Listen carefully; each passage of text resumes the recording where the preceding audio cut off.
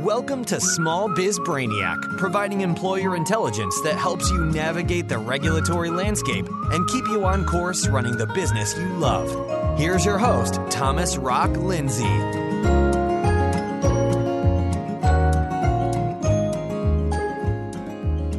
Hey everybody, welcome to episode 59, Employer's Liability Insurance. My name's Thomas Rock Lindsay, and I'm here to help you thrive in your role as an employer. This is where small business owners gain employer intelligence in around 7 minutes every Tuesday and Thursday. On the last episode, we learned about the elements of your workers' compensation and employer's liability insurance policy. And then episode 11, we took a high-level look at the benefits paid by workers' compensation. And today, we'll learn what the employer's liability section of your policy covers on this episode of Small Biz Brainiac. Let's rock this. So part 1 of your workers' compensation and employer's liability policy pays the benefits that you're required to provide to your employees under your state work comp laws. And part 2 of the policy protects you against your common law liability resulting from on-the-job injuries or illnesses. Now, common law liability is responsibility that's imposed on you by law that's based on custom, as opposed to statute. Now, in my opinion, common law liability is more difficult to comply with than statutory law because it's the accumulation of case law rather than published law. It's rooted in the idea that you have a legal duty of care based on your role, and in this case, your role as an employer. As a result, you're liable to third parties for the actions of your employees, and that liability is mostly covered by your commercial general liability policy, but not all of it is. Some of it's covered by your employer's liability policy. Basically, employer's liability fills the gap that exists between your general liability and your work comp policy. Let's say your employee gets hurt or becomes ill on the job, and as a result, a third party ends up incurring damages. Well, the third party turns around and sues you. If the lawsuit isn't covered by your general liability policy, then your employer's liability will most likely cover it. Now, although your employer's liability coverage applies to all claims not specifically excluded, the policy does describe the four most common types of claims that are covered: third-party claims, claims for care and loss of service, claims for consequential bodily injury, and dual capacity claims. Now here's an example of a third-party claim from the Institutes, which is an insurance learning organization. Let's say your employee is injured at work by faulty equipment. So your employee gets a lawyer and sues the equipment manufacturer. The manufacturer turns around and sues you for not maintaining the equipment properly.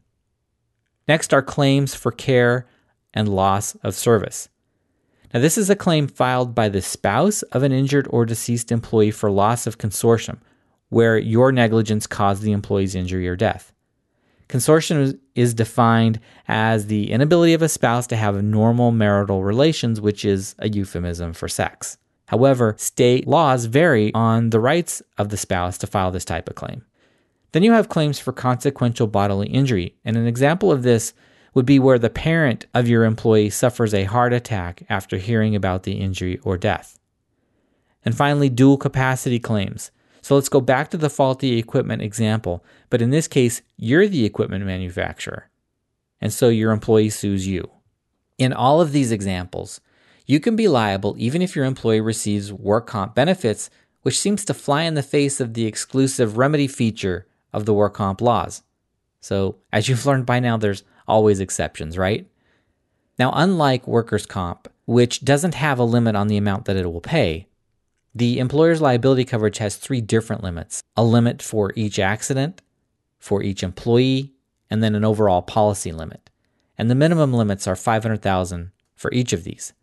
So for example, an accident might involve 2 or more employees. Let's say 4 employees are injured in a single accident, and all 4 have the exact same damages. And those damages are $200,000 each. The maximum that the policy will pay is $125,000 to each employee. But if only 2 employees were injured, they would each receive the total damages of $200,000. Your defense costs are also paid in addition to the policy limits. The standard employer's liability policy has 12 exclusions, and several of them are for claims that would be covered by other insurance. Others are for claims covered by various statutes. And no claim is covered if your employee was illegally employed or if you intentionally caused the injury to your employee. Now, here's an interesting example of an employer's liability case. It's Hewitt versus L.E. Myers. Hewitt was an electrician, and he was working on de-energized electrical lines when he was electrocuted. He filed a work comp claim, and he received benefits.